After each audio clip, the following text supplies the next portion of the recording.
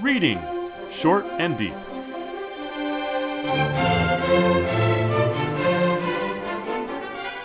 Hi, I'm Jesse, And I'm Eric. and we're reading Short and Deep, The Wolf by Guy de Maupassant.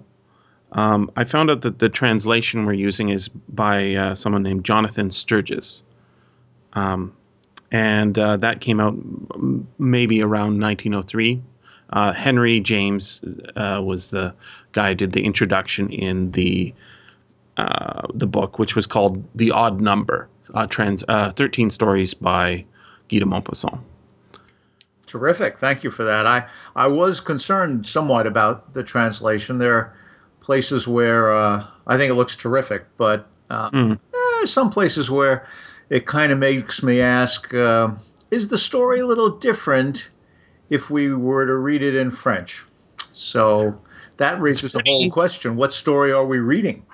Yeah, it's pretty. I think it's pretty good. I've looked at the French, and line by line, it's pretty close. I think, whenever you have any kind of translation, you're going to have a little bit of change. But Guy de Maupassant, I've read a lot of his stuff, and it's very beautifully translated. Usually, just like with Borges.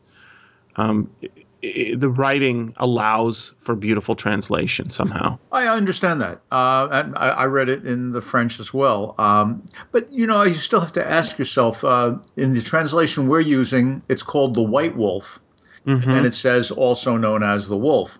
But in the French, it's just Le Loup, The Wolf. And Right. so you have to ask what kind of active translation is going on when someone decides that it might be more appropriate to call this the White Wolf.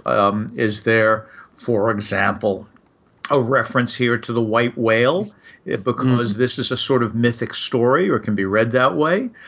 We're told in the story that the title creature, this huge wolf, actually is gray. It's a very light gray, almost white, but not white. So one asks. That's all. There is a line later on in the story that paints it as white. And that actually made me think that they might be chasing two different wolves. Um, this story, I don't know if you know anything about the background for this story. Maybe it Um, would be.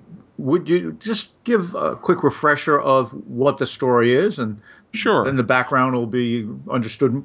So there's a dinner party and a framing narrative in which the descendant of the Marquis d'Arville relates the story of two of his ancestors, his great great great grandfather and his great great great uncle, who were marvelous hunters. Um, they hunted day and night. It was the only thing they lived for. They were so busy hunting that they didn't really pay attention to things around the house like having their children being born and such. One day in one year in 1764, a beast, a wolf, starts ravaging the countryside, uh, killing babies, chewing women's arms off, snuffling at the doors, and scaring everybody. And these two great hunters go after the wolf. That's the basic premise of the story. You don't want to say how it ends. It ends with the framing narrative, and I think uh, it. I think the whole story is a joke with uh, lots of things to leave you thinking about. The main character telling the story, the Marquis d'Arville, ends with saying, "This is why I've never hunted," or maybe that's how it starts. This is why I've never hunted, and my father hasn't hunted, and his father never hunted.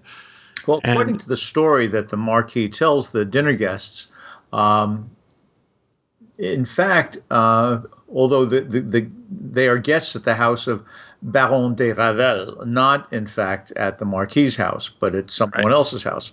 Um, and everybody has gone out during the day to hunt like crazy, which is appropriate because they're eating dinner at St. Hubert's feast day, and St. Hubert is the patron saint of hunters.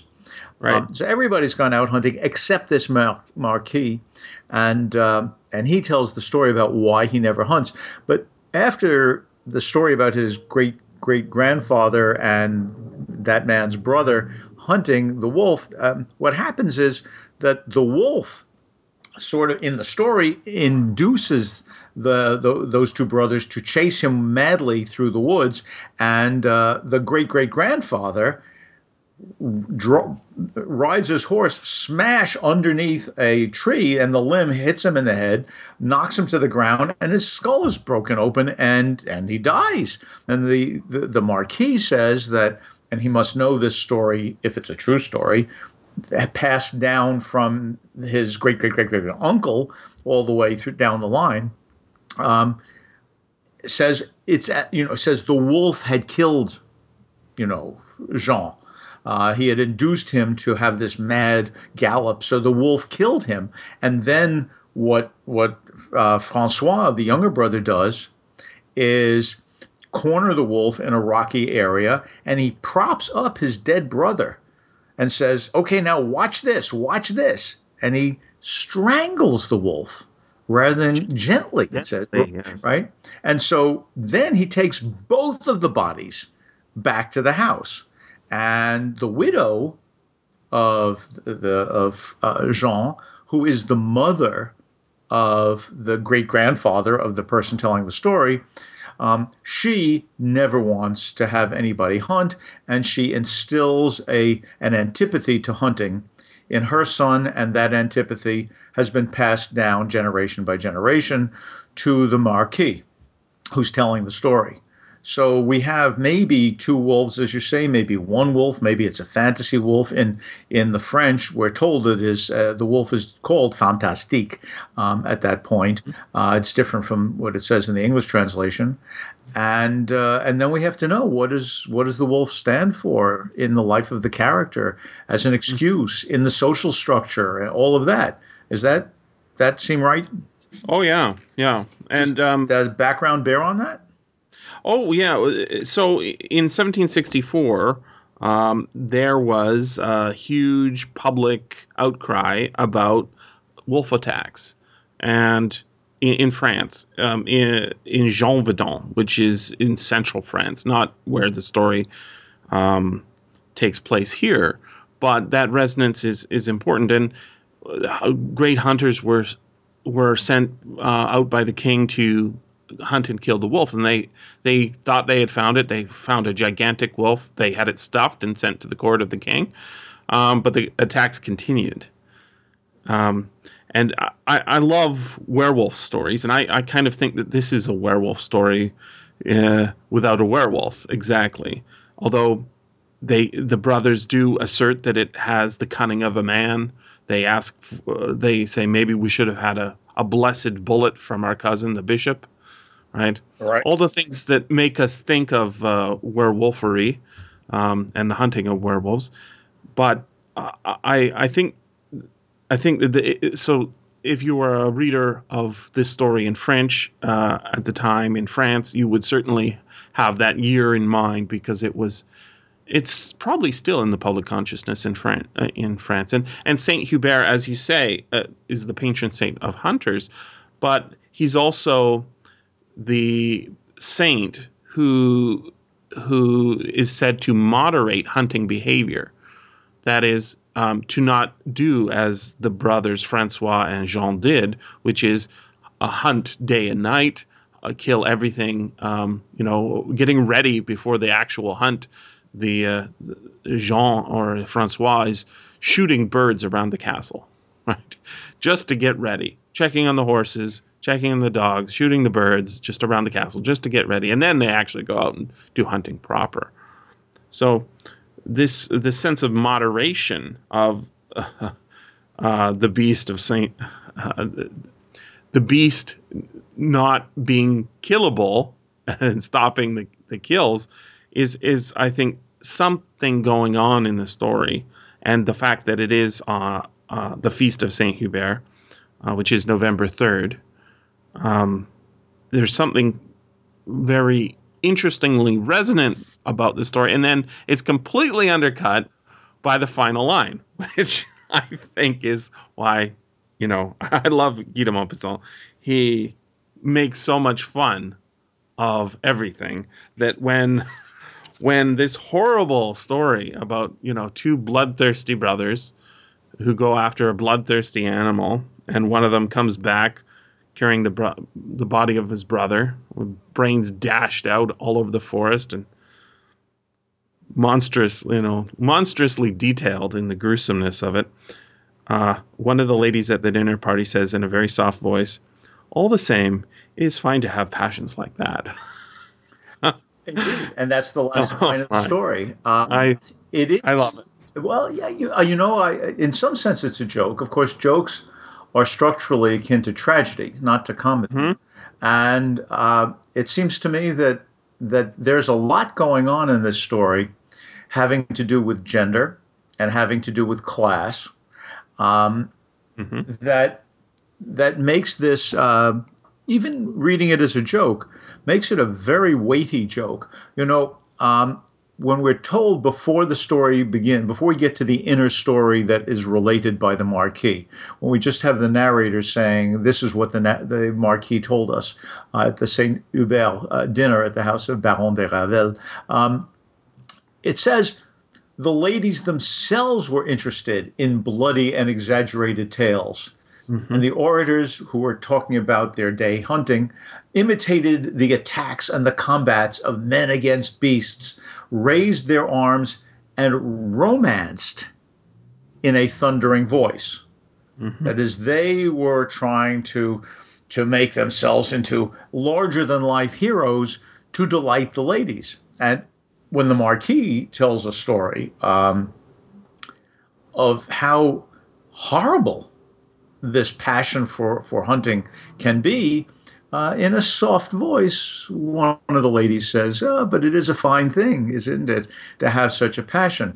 And I think we get, and that leads to the joke. I hear you laughing, Jesse.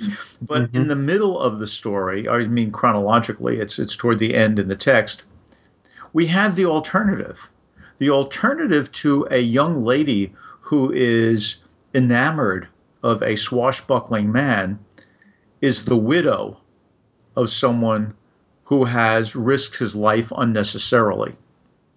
And it's that widow, according to the Marquis, who engenders the antipathy to hunting in her son, and then the son's son and the son's son, and so on down the line to the Marquis. So what we see is, I think, a critique that suggests that the bloodthirstiness of men is in fact abetted by the the pleasures of women.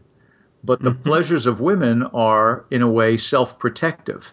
So, this Marquis, who has in fact learned something right from his great great great great grandmother, um, is really looked at as something effeminate. And I think we know that he feels he has to justify the fact that he is not bloodthirsty, because we're told in the beginning that he told the story fluidly as if he had told it many times. Um, so this is a guy who's got to keep explaining by showing off how horrible hunting can be, why it is he doesn't hunt. He needs to justify himself in this world of 1883 when the story is written. That's a world that has something else that goes back. If you look back in the between 1764 with that great wolf scare and 1883, we have the French Revolution. Hmm. In the French Revolution, we get, of course, the execution of many of the aristocrats. In this story, we are told that the current aristocracy is trying to make sure that it secures its lands entirely on the basis of hereditary rights. And there's a lovely, clearly funny, but Hmm. satiric paragraph in which we're told that the son of a viscount is no more a baron. Excuse me, the son of a baron is no more a viscount than the son of a general is born a colonel. Hmm. Um, and so what the story does is call the current aristocracy chance aristocrats, uh, but they want to become hereditary. Excuse me. He calls that idea chance aristocrats. He wants aristocrats that have earned their place as aristocrats. So presumably Ho's great-great-grandparents, they were aristocrats because they were men. They deserve to be aristocrats, as opposed to those who just sort of inherit the title. And that argument against chance aristocracy, I think, is part of what's going on in the middle of the 19th century, is the French are wondering what has happened to our revolution. Is we have aristocrats again, people who just have land and titles, and we peasants are dying like those who are eaten by the wolf. When Francois brings the body of his brother back to their castle in the woods, talk about fairy tales, the wolf in the woods, he brings the body of the wolf at the same time. It's as if the brothers are themselves doppelgangers for the wolves. Absolutely. Right? And we even get their physical description. My ancestors were unusually tall, bony, hairy, violent, and vigorous. And they are proud of the fact that their voices are so loud that when they shout, but if they were wolves, they would howl, the leaves of the trees tremble.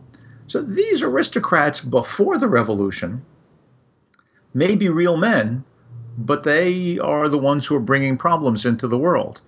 Today's aristocrats are just chance aristocrats, but they are still the children of wolves, the descendants of wolves, whether they have the power and whether they hunt or not. I think in addition to being a joke, this is a story that looks at the way people of a certain class protect themselves and oppress, live off another class, and they're comfortable doing it because they have a whole society, men and women, that have complementary roles in supporting it.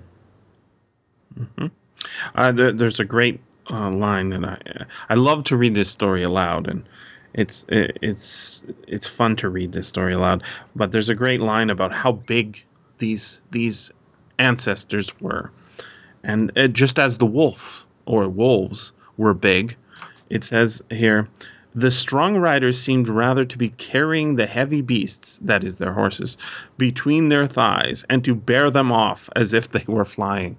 So it's not that the men are riding the horses as much as that the horses seem to be attached to the men who are flying across the woods. Yes, as if the men were warlocks.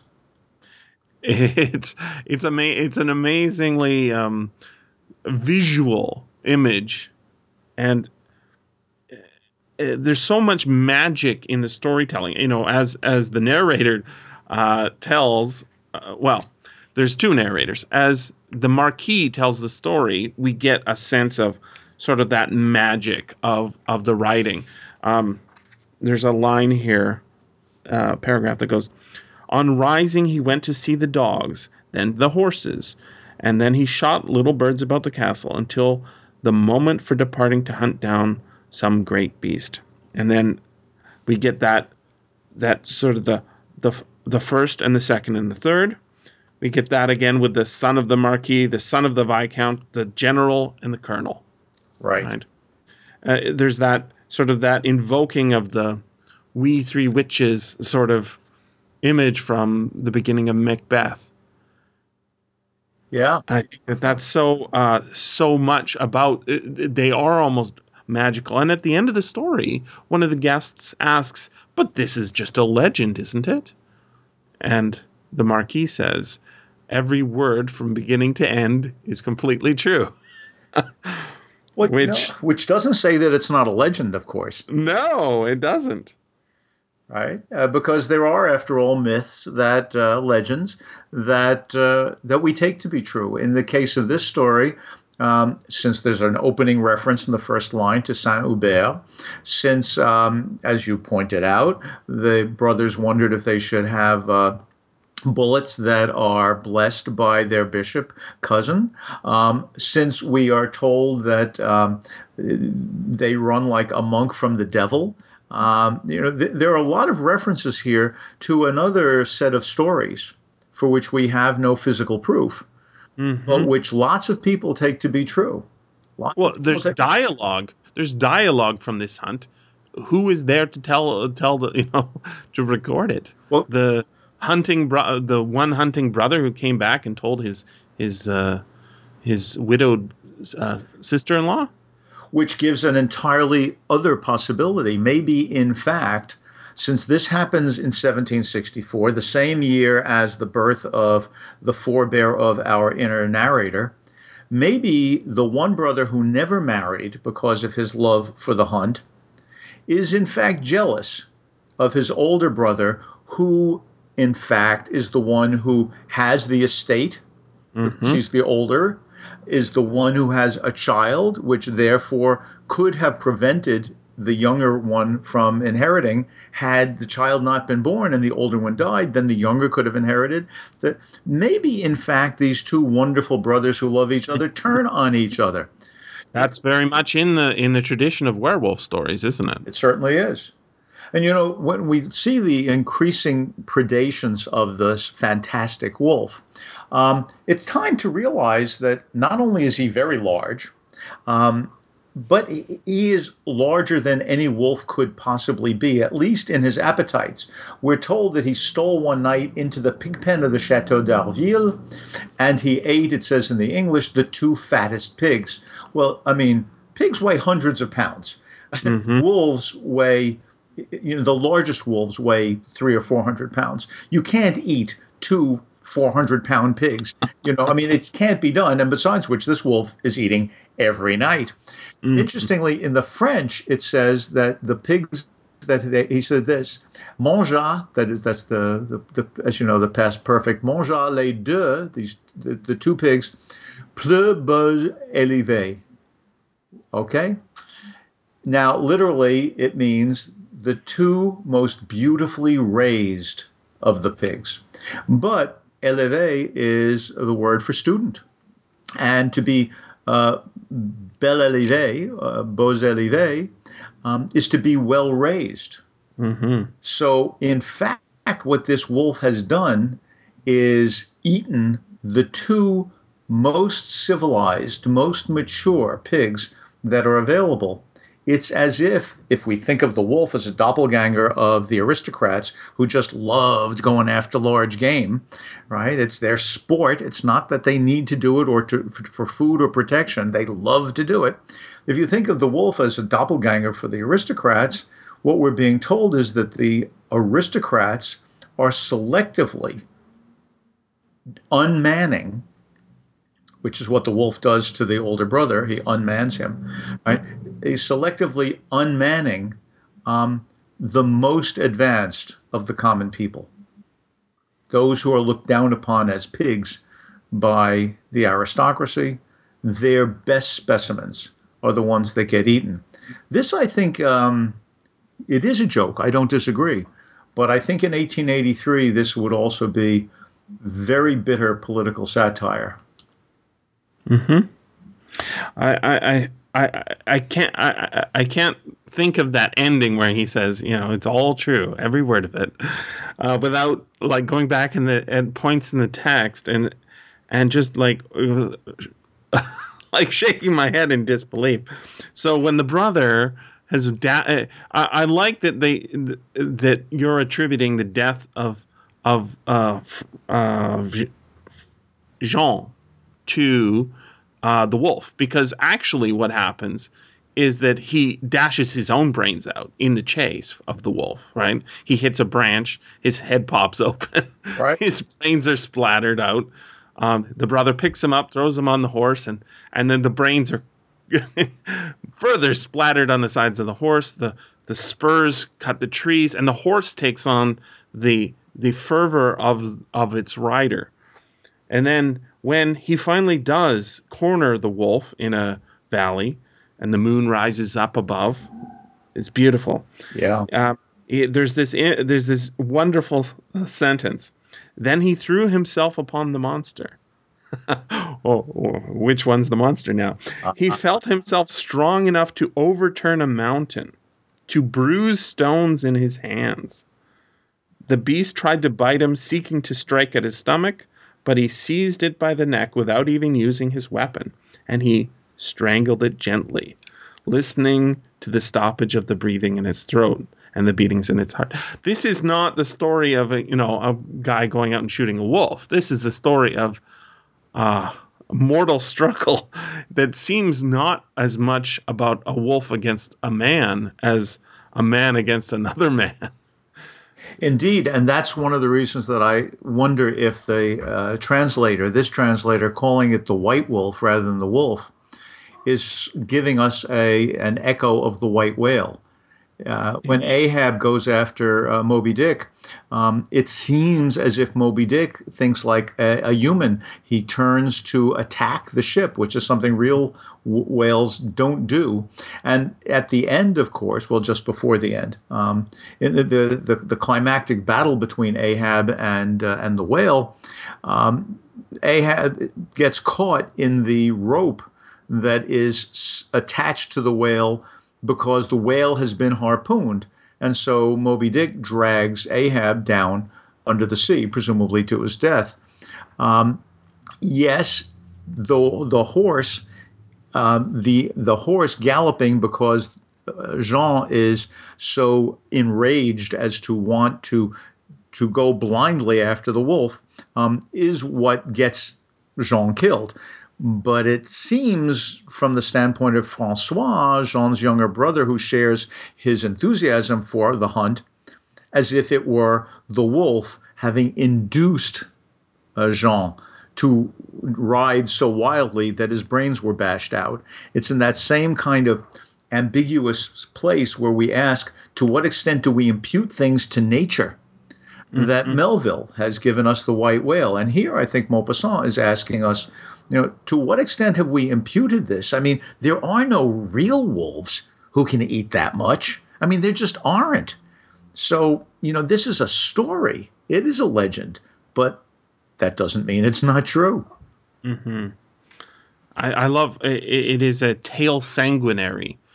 Is it's not just about a bloody tale where blood is spilt, but also one that riles up the blood, not just of the hunters in the hunt, but in the telling of their tale afterwards, and in the women who listen to it.